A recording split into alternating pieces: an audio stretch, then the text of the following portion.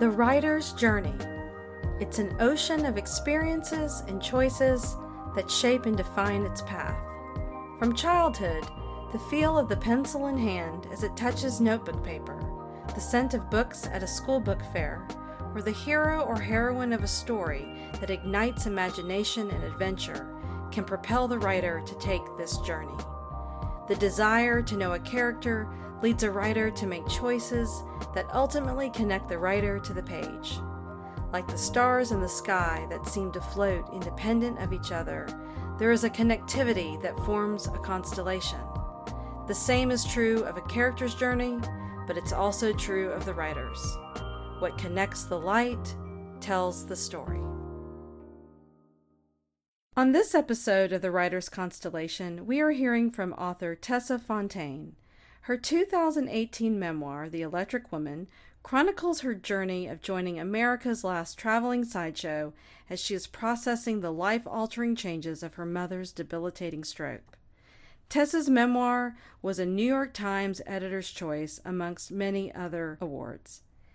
Tessa joined us to share her insights on writing the book, her writing journey, and advice for aspiring writers. Okay, welcome Tessa Fontaine. Thank you. Thanks for having me. Thank you for being on the show. I wanted to start off by saying I had the great fortune of participating in a lecture you gave during my MFA residency, and your energy and sense of adventure really inspired our class that day. The day that you were there, your book was hot off the press, and it's done so well. And in case our listeners aren't familiar with your book, The Electric Woman, can you give them a brief summary what it's all about? Sure, yeah, and thank you for those kind words. I had a great time at Converse. So The Electric Woman, the subtitle is A Memoir in Death-Defying Acts. And it follows two primary stories. The first story is about the season I spent as a performer in America's last traveling sideshow. So I learned how to become a fire eater and sword swallower and knife thrower and snake charmer and all kinds of illusions, headless woman, four-legged woman, everything you can imagine, all the components of a traditional traveling sideshow. And I did that just like with having no skills, no experience, unable to do a cartwheel really, and had met a bunch of people who were in the sideshow and kind of got obsessed with what they were doing. And they got, I think, annoyed with having me follow them around. And so said, like, look, just join us if you want to understand it. And I did. And so the book chronicles what it's like to be inside the last sideshow and the other folks who are out there who are making that world their life and carrying on this tradition. The other main narrative thread is about my family. And about 2 years before I joined the sideshow, my mom had a devastating stroke that left her unable to walk or talk. And we really had years of emergencies and kind of she would die and then be resuscitated, and she was in the hospital, and it just didn't seem like she was recovering. And it was just really, really horrible on so many levels. A lot of other stuff kind of fell apart with my family at the same time. And all of that was horrible enough. But then my stepdad made this decision that since my mom was probably going to die soon anyway, that they would just go on this trip to Italy. And she didn't have a bone flap in her head, so they were going to have to take a train across the country and then get on a boat and take a boat to Italy. And it was essentially a journey that they didn't plan on coming back from, and that none of us thought they would come back from. So they were getting ready to leave on this essentially suicide mission. And I got invited to join the sideshow, and it seemed like the perfect, most insane thing to go do while this insane thing was happening to my family. Yeah, it was an extremely moving and compelling story, and it was really fascinating.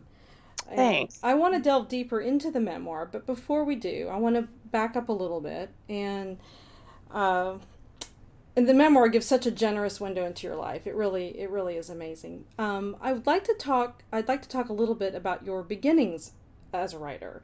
When did you start writing, and what were some of your early artistic influences? Yeah. I can't actually remember ever not writing. So I remember being very young, like just, kind of just learning to put sentences together. And I was always writing stories. At first, when I was in elementary school, I had my teachers had some great incentives. I remember learning when I was like pretty young, like third or fourth grade, like they're like, you can have extra credit if you write poems. And I was like, oh, piece of cake. Great.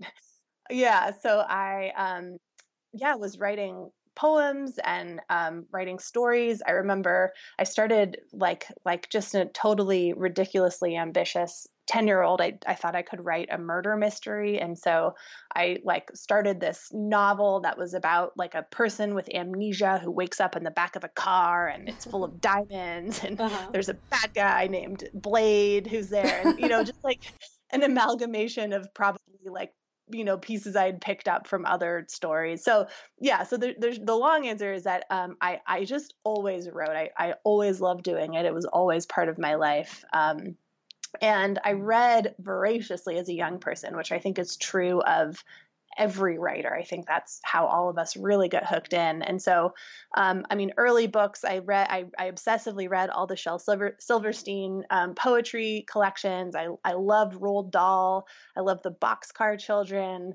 I loved the Nancy Drew mysteries.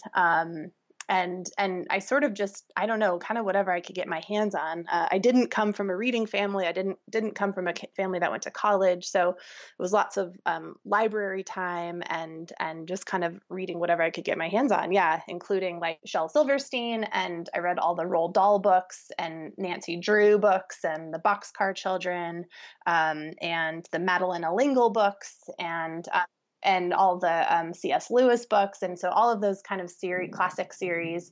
But I didn't come from a family of readers. I didn't come from a family of college educated people. So it really was kind of a lot of, time at the library and just reading whatever I could find, including like, finding some pulpy, like really scary Michael Crichton books that I read when I was like 9 and just gave myself nightmares. But you did indeed come from a very creative family. I did. I came from a very creative family, just not traditionally educated. Yeah. So my mom was a painter, a fabric textile designer. So she had a business that was always struggling, but she kept on for years, hand painting fabric like for upholstery.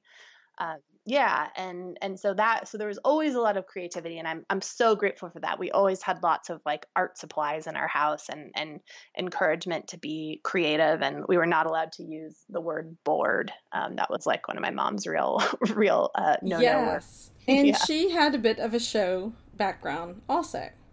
Yeah, she did. She when she was young, when she was in her late teens, early 20s, she moved to Hawaii for a while right after high school, and and acted as a stunt surfer, which means that you're So the person who climbs on top of a surfer's shoulders and you do like stunts. You stand up there and you kind of flip around, and and she had just kind of been, she was a really vibrant, sort of loud, performative person in general. So that she had always been kind of a larger than life personality, and I was a really shy, quiet kid. So we were quite a contrasting pair.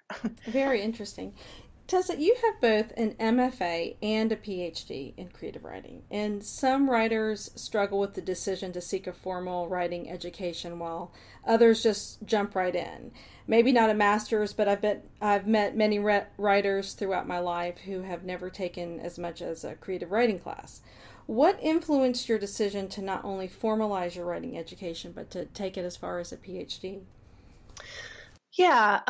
Well, just a tiny point of clarification. I actually I'm almost finished with the PhD. Oh, So I gotcha. have like 9.5 of a PhD, but Okay. we'll just see. But yeah, it's a difficult decision. And it was not something that I ever considered really until I was a number of years outside of college, outside of my undergraduate. And I think that there are so many people who, as you say, like make great stories and great books without going through a formal education. But for me, what happened was, I had graduated college and I had moved to New York City. I worked for a couple years there and was acting and performing some, and then moved back to California and was working and I was always writing that whole time, always writing. And I think just so much of what you know about the world comes from the people that you surround yourself with. And I had never been around writers, not professional writers, not people who taught writing. I didn't study it in undergrad. And so kind of fortuitously, I met a couple of people in San Francisco who had MFAs and who had done that, and I didn't even know that existed. And they were like, "Oh yeah, it's just this degree that you get where you go study writing full time, and many of them are funded, so you get paid to be there, and you just get to do that for a few years, and then if you want, you can teach writing after."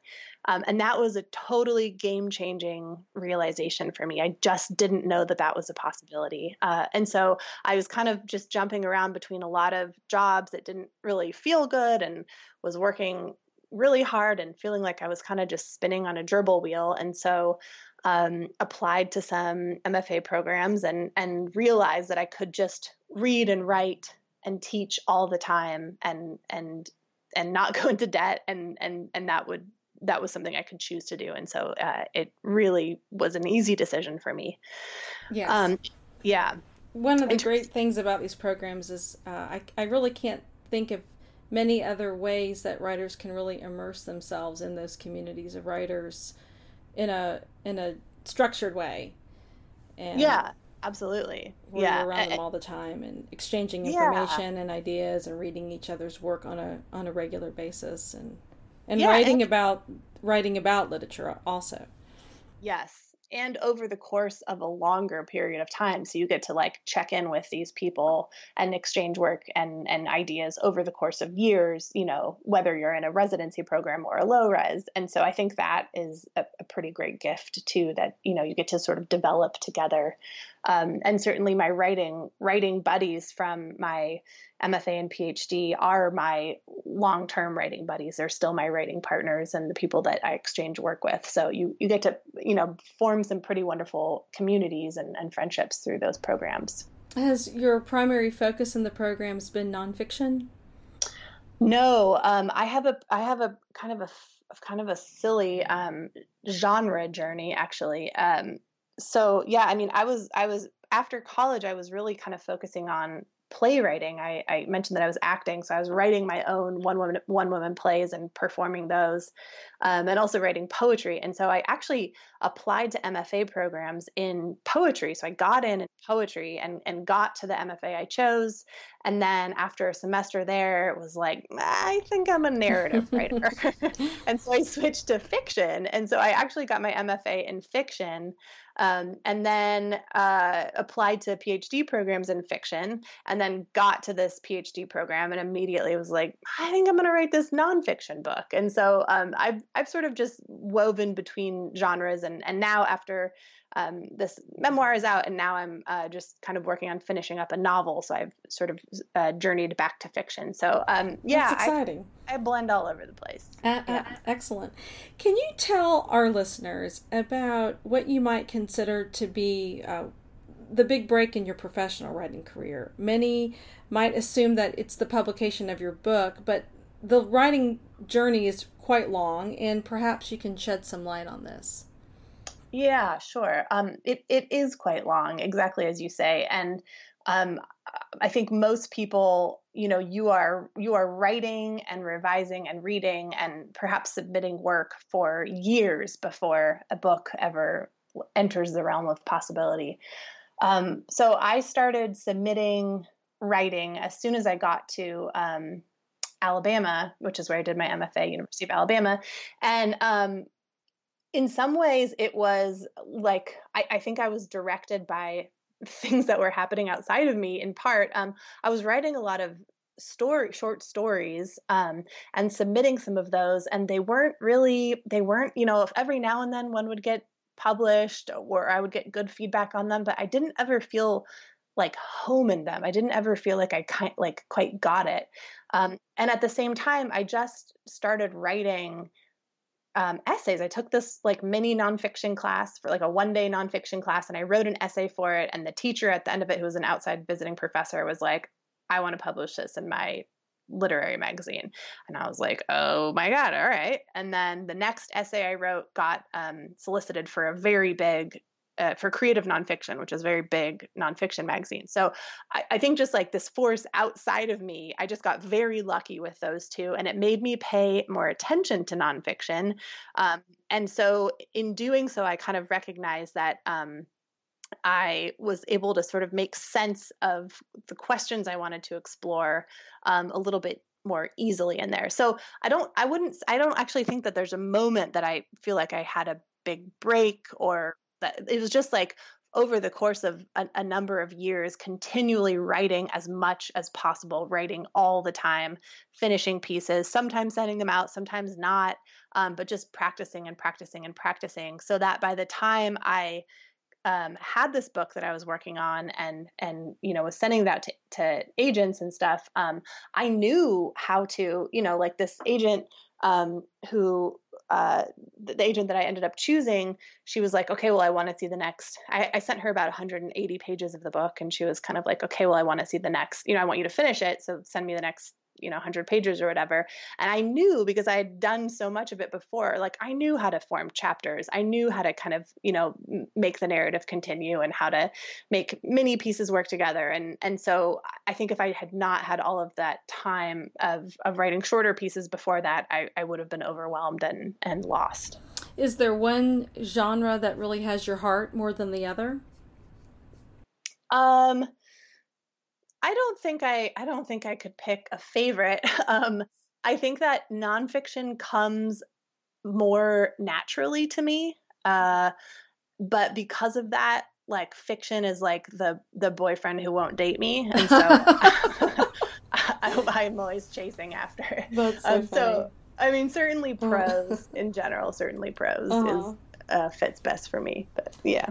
Writers often struggle with ideas that would sustain a book-length project. And having sat in on one of your lectures, I recall that you referenced that as writers we should, quote, follow our obsessions. And I remember you talked a lot about that.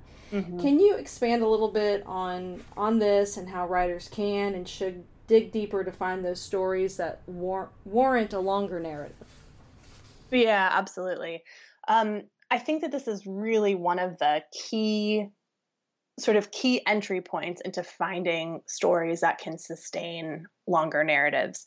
And the reason is the things that we are obsessed with, they're oftentimes like a wellspring of unending interest and passion and confusion and also tangents. There are so many little branches that form off of an obsession, like questions that you have to ask once you have this other question answered. And so it just enables for an expansive piece. And I guess the reason that I like that word obsession is because we use it sometimes like I remember kind of being young, and I remember kids kind of getting down on each other for being like, oh, this kid's obsessed with Pokemon. It's so weird. Or like that it's weird if you are kind of all in on something, and something that you can't exactly explain why you're all in on. And I think that's what often happens with obsession. We don't exactly know why we can't stop thinking about this thing or learning about this thing or whatever it is. And we might have an idea, but there's in its core, there's kind of an inexplicable black hole that we can't help always barreling toward.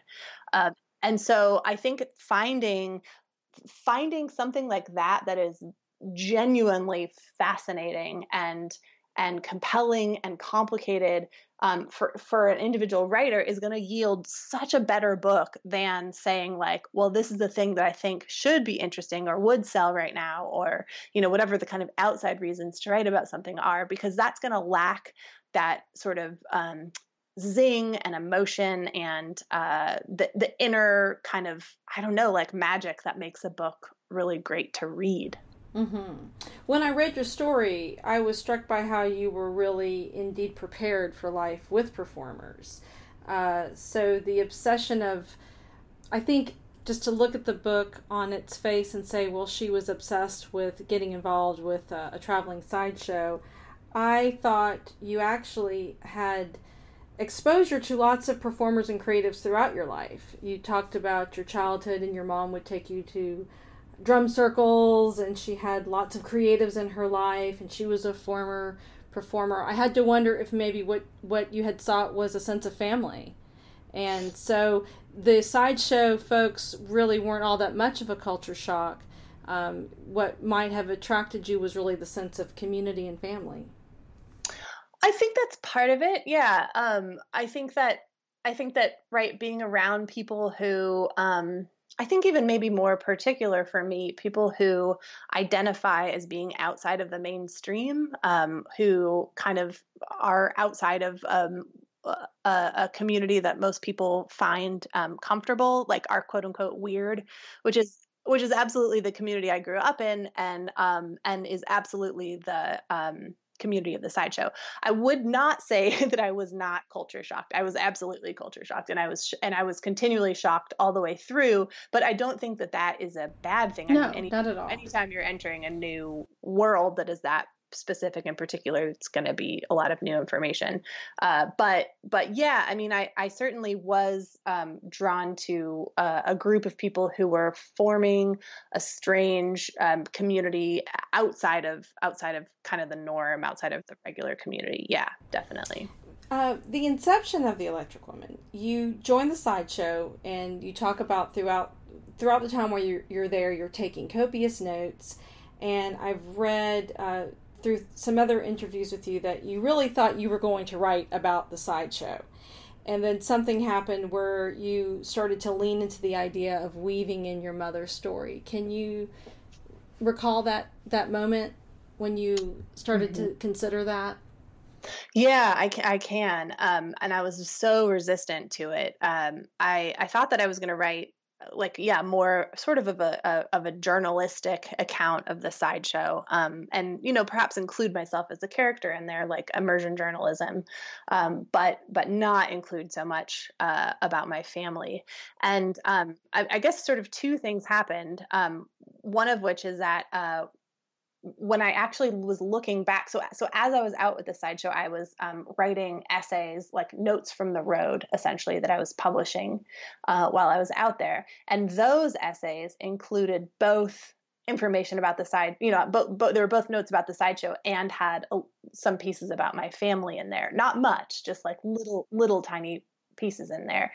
And so I somehow thought that, like, once I was done with the sideshow, that I would get rid of that thread and just really focus on what was important. But as I began doing that and writing out the draft of kind of more intense focus on the sideshow, it really started to not fall flat. I was going to say fall flat. It's not that it fell flat. It's that I, as a narrator, felt so distanced from what I was seeing and doing.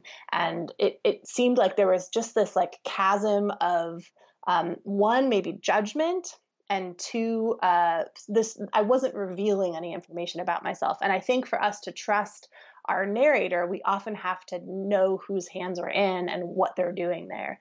And I couldn't find a way to talk about what I was doing there without sort of starting to spill some of this story.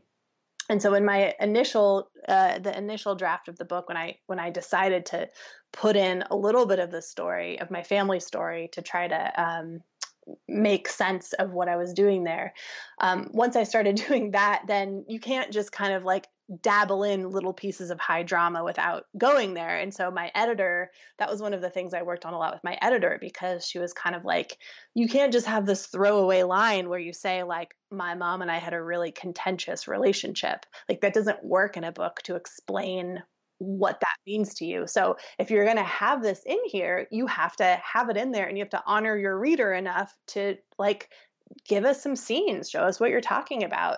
And if that feels like it's an important part of, not only why you were in the sideshow, but really what it became to me is understanding ways that people come up against fear and pain and bravery. And so once I started thinking about the story like that, then the two narratives felt totally intertwined for me. But I had a lot of resistance. And part of the reason is that I think memoir is still pretty looked down upon. It's not kind of considered as like a high literary form especially like among the kind of graduate programs I was in.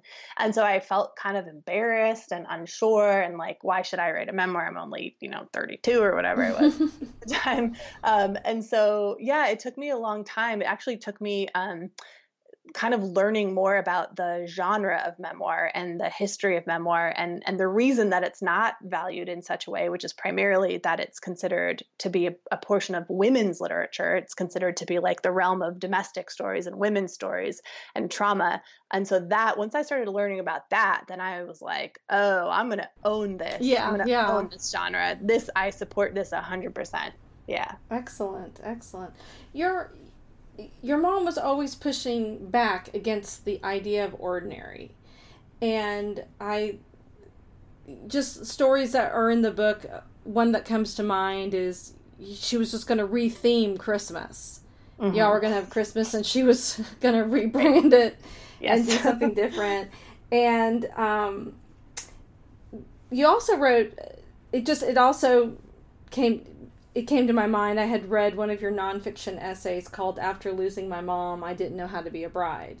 And you talk about all these wonderful, well-intentioned relatives and friends wanting to help you pick out your wedding dress, but what you really wanted was to be with your mom, go to a thrift shop and pick out an interesting secondhand dress. And there's a great line in your book where your mom says, "Do you kids know what's no fun?" We shook our heads. Everything ordinary, she says. And I just saw, it reminded me of the essay when I read that line. And I wondered, do you think as writers that we need to push back against what is ordinary in order for us to find something interesting? Or is it the other way around where we should really look at the ordinary and mine what is interesting? That's a great question. And I don't know that there is a correct answer. I mean, I think that both of those things are potentially true, although maybe both of them actually can achieve the same thing, which is that to be outside of the ordinary, you also have to understand pretty deeply what the ordinary is, and then how you define yourself outside of that. And I think the same is true on the other side. There are some writers who are just like exceptional at writing pieces about sort of like the everyday life of, suburban teenagers or, growing up kind of white and privileged and middle class, and like people who are really investigating the sort of, most kind of mainstream, ordinary, like the way that American culture, I guess, has you understand ordinary to be. There are a lot of writers who are really good at doing that. I have never been very good at doing that. And probably in large part is because I grew up in a pretty different environment, as you're pointing out. And so to me, I think part of the transition for me was in understanding that what the way in which I grew up was different than a lot of people. Because, whatever environment you grow up in, you think that is normal. That's all you know. That's what you think everybody else does. And so I remember getting to high school and then especially getting to college and understanding that like other people hadn't been, given drugs by their community members when they were pretty young, or, just the things that you sort of think are just part of what it is to be a kid don't turn out to be part of what it means to be a kid for other people. So I think whatever place you come from, being very clear about like, looking at the thing either where you are or sort of the alternative, right? Looking at the ordinary or looking at the unordinary and kind of seeing the pieces for what they are can be really helpful. There's some writing exercise that I think is pretty great, which is like you pick something really banal, something really ordinary, like like going grocery shopping, for example.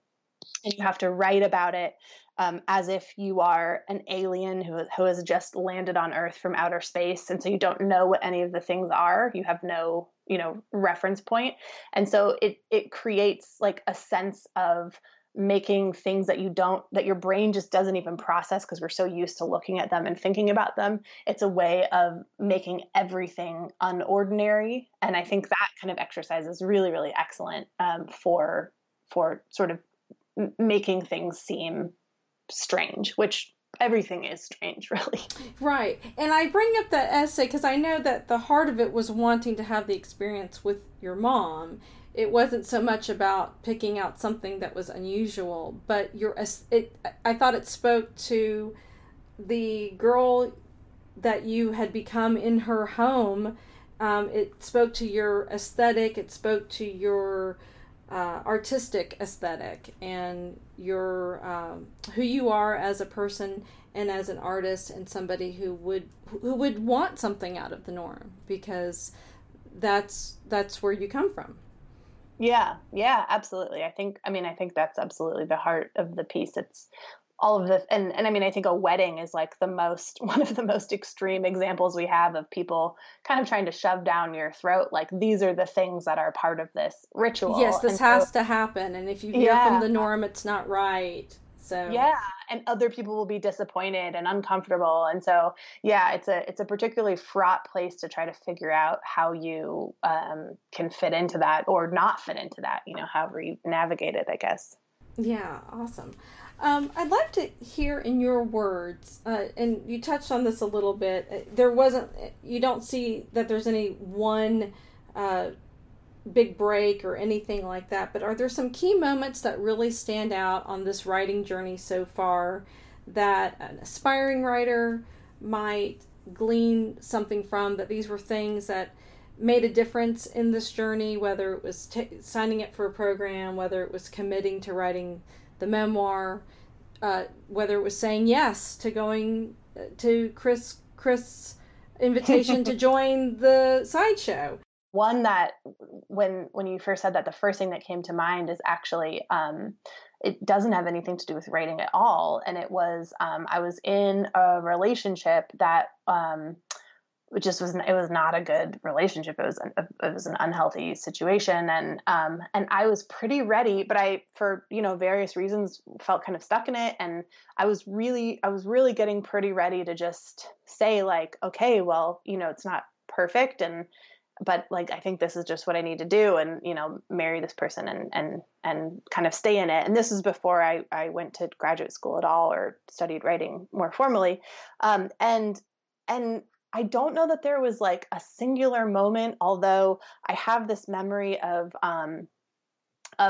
going to a reading in San Francisco, like a book reading. I don't know who it was. There was not like a particular line that I remember, but this thing just started forming in my brain that was like, the hardest choice right now would be to get out of this relationship, but what it would mean is I would feel like this door was open and I could go do a thing that I would really want to do that I know I couldn't do with this person. And so in some way it was like making a choice, making a selfish choice, sort of, instead of like kind of taking care of this person, which I thought I needed to do. I ended the relationship and immediately applied to MFA programs, and then had saved up a lot of money at that point. And so just bought a ticket to Vietnam and just went and traveled for a few months while I was waiting to hear about my MFA program.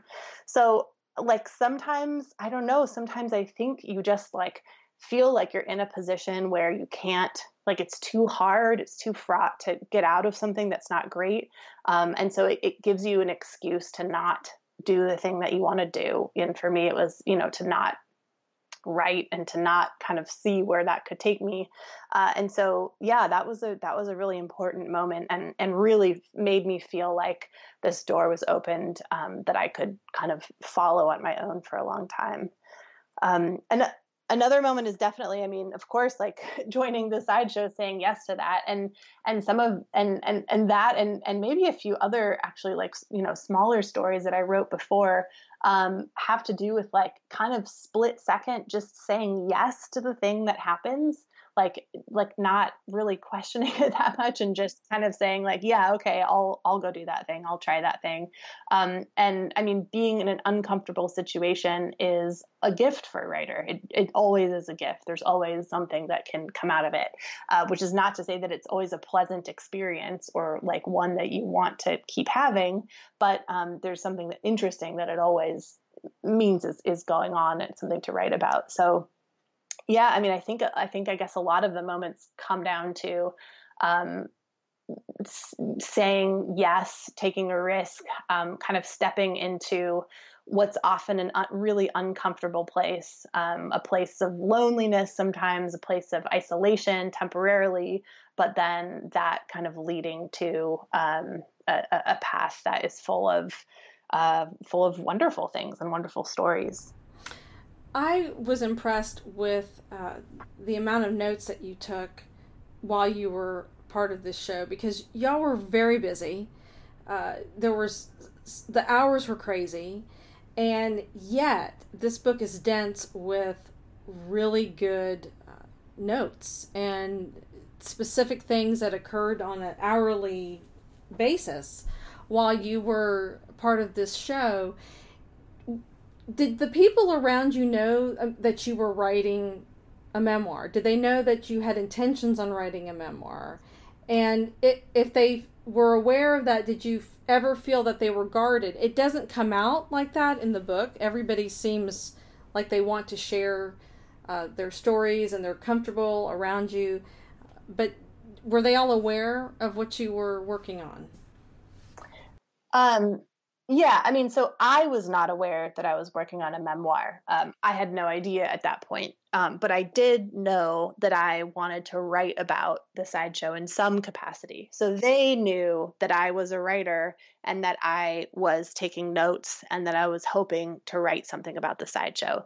And I felt, there are a lot of different ethical takes on when you are doing immersion writing, like whether you tell the people that you're, a writer or not. And that's like a whole long ethical conversation. But I felt for me like I did want them to know that I was doing that. So yes, everybody knew. I let them know, and then I didn't necessarily like remind them of it all the time. Like I didn't want it to be something that continually came up as a point of separation, or like I was not participating because I was just studying them or something, because I had to work as hard as everybody else did. And there were many hundreds of pages of notes that didn't make it into the book. But I mean, it's really, in some ways, it's like, I think if you have a really busy life, it's the same kind of thing, which is like, it would be very easy not to do it. But if you decide or, make sort of a schedule for yourself, or, somehow just force it into your life, you do. So before I would go to bed, it would be maybe 2 a.m. I would be like almost dead tired, but I would just jot down 5 things that I remembered from that day. Or I would wake up just a little bit earlier than everyone else. I think I did this more than writing at night. Just wake up a little bit earlier and just like write out whatever I could remember. And at first I was trying to do it in such a way that they were, like really well explained paragraphs and, kind of good writing. And then as the season went on, it was just any pieces of dialogue and information and specifics that I could get down. And the other piece was that, so the days were incredibly long and busy, but there's always these few minutes backstage between acts throughout the day. So you're on stage for 5 minutes and you're backstage for 2 minutes, and on stage for 6 minutes and backstage for 4 minutes. And so I always had my phone backstage with me. And so I just used the notes app in the phone and just took a ton of notes on my phone, just in between things. So yeah, I mean, I didn't have time set aside that I could do it, but I just kind of forced it, partly because I think when you're writing about other people, you have an ethical obligation to be correct. You can't, I didn't want to invent dialogue for people as much as I could help it. I didn't want to, just guess on kind of what had happened. So, yeah, I tried. Excellent.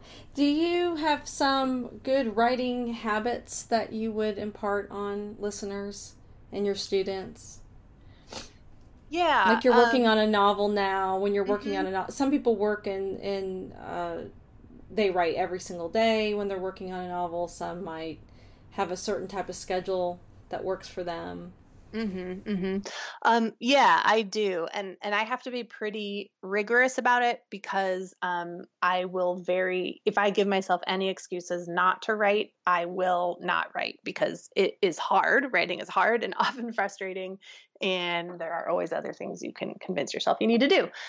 So a couple things.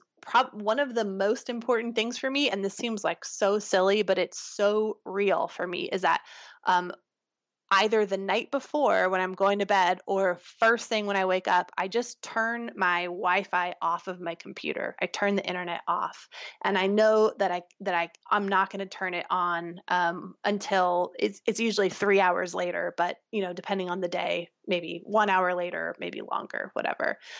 So I turn my Wi-Fi off so that I don't have any access to emails or whatever the million other things that come up that you need to do in a day are. And then I have a piece of paper or a notebook always by my computer that when I remember this thing that if I had my internet on, I would just go, oh, really quickly, I need to look this up and call the vet or whatever. I just jot it down on a piece of paper so that then when I'm done with my writing session, I'm not trying to remember those things as I'm writing. I have this list and it's just like it allows me to be able to keep concentrating on my work.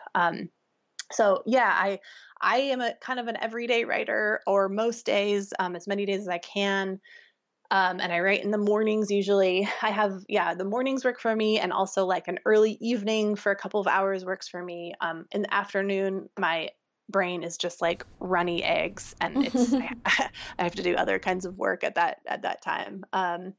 Yeah, so I'm pretty consistent. One other thing that I think can be really helpful it's been really helpful for me, and I know it's been helpful for other writers too, is to actually come up with a contract between yourself and usually a writer friend, or it can be a couple of people. And there's a great article that Amy Bender wrote, and it's published online on Oprah's magazine online, and she talks about this legally binding contract that she creates with her writing partner, and they use all this legal jargon, and it's really funny. She has a copy of the contract up there that you can use and adapt for yourself, and you basically like make a contract that you say you put in your specific requirements. So my writing partner and we made one of these, and we would say like, okay, 5 days a week, each day I'm going to write 1,000 words. And then you can have caveats, like with the caveat that one day a week, it can be 500 words, if the 1,000 words doesn't come, or you have, 3 days a month where you get pass days if something else comes up, or, whatever you want to do, one day a week, I'm going to write for 2 hours, whatever it is that can kind of match with your life. But when you fulfill that contract for that day, whatever it is, you just send an email or a text to the other person that just says done Oh, wow. or check. So you don't send them the work, you don't have to, but you just are constantly back and forth with each other. And it's just like this tiny amount of accountability to another person that for me has been really helpful, and makes me feel like if I get her, like a text comes in with Annie's done and I'm not done yet, then I'm like, oh God, I gotta do it. Can't let her down. We can't break this email chain Yeah. of our done. Right. Oh, that's excellent. That's great advice. So, what upcoming projects do you have going on? Yeah. I know The Electric Woman is out in paperback. It is. It's out in paperback. So I did almost a full year of touring with the hardcover, which was really fun, and got to meet a lot of great readers and booksellers and librarians and stuff. And yeah, so the paperback's out, and I do a lot of teaching gigs. So I just finished teaching yesterday at a conference, and I'm leaving tomorrow to go teach in another MFA program for a few days. So I'm always bouncing around those. But I'm finishing this novel, working on this novel. And so that's been a big project. And then I have a list of essays that I want to get to, and one that's already in progress. So I like to keep a couple of things going at the same time, even if there's one that I set away for a while, so that if I, for example, send a draft of this to my agent and I have to wait a few weeks to hear back, I'm not just like sitting around biting my nails. I'm like immediately working on something else, and it kind of takes away the preciousness of the thing that you're waiting on. You're just, that you're always going to be able to write more and work on better things and try to, make something that keeps you creative and productive and thinking sort of deeply and broadly about the things that you are obsessed with or questions you have. This is great advice. And for our listeners that want to keep up with what you're doing, they can visit your website? Yep, absolutely. TessaFontaine.com. There's you can sign up to be on the contact list, or I have always on there a schedule of places where I'm giving readings and teaching and stuff. So I'm always happy to hear from writers and readers and just connect with other folks out there who love doing the same thing that I love doing. And I'll tell our listeners that if they visit the Writers Constellation Facebook page, they will find this episode's show notes, and you can find information and links about this episode, and we'll link Tessa's website there. And this is great. Thank you so much, Tessa, for sharing your time and sharing your journey with our listeners. And it's just been a real privilege to get to speak with you. Oh, thank you. Thanks so much for having me, Frances. And your questions were so thoughtful, and I really appreciate it. Thank you. Thanks so much. Yeah. All right. Take care. Thank you for listening to The Writers Constellation. Written, produced, and hosted by Frances Susanna Neville. Audio producer, Emmanuel Elliott. The Writers Constellation theme music is composed by Isaac Barzo. All show notes and links mentioned in this episode can be found on our Facebook page. We are The Writers Constellation on all platforms. Thank you for listening, and remember, what connects the light tells the story.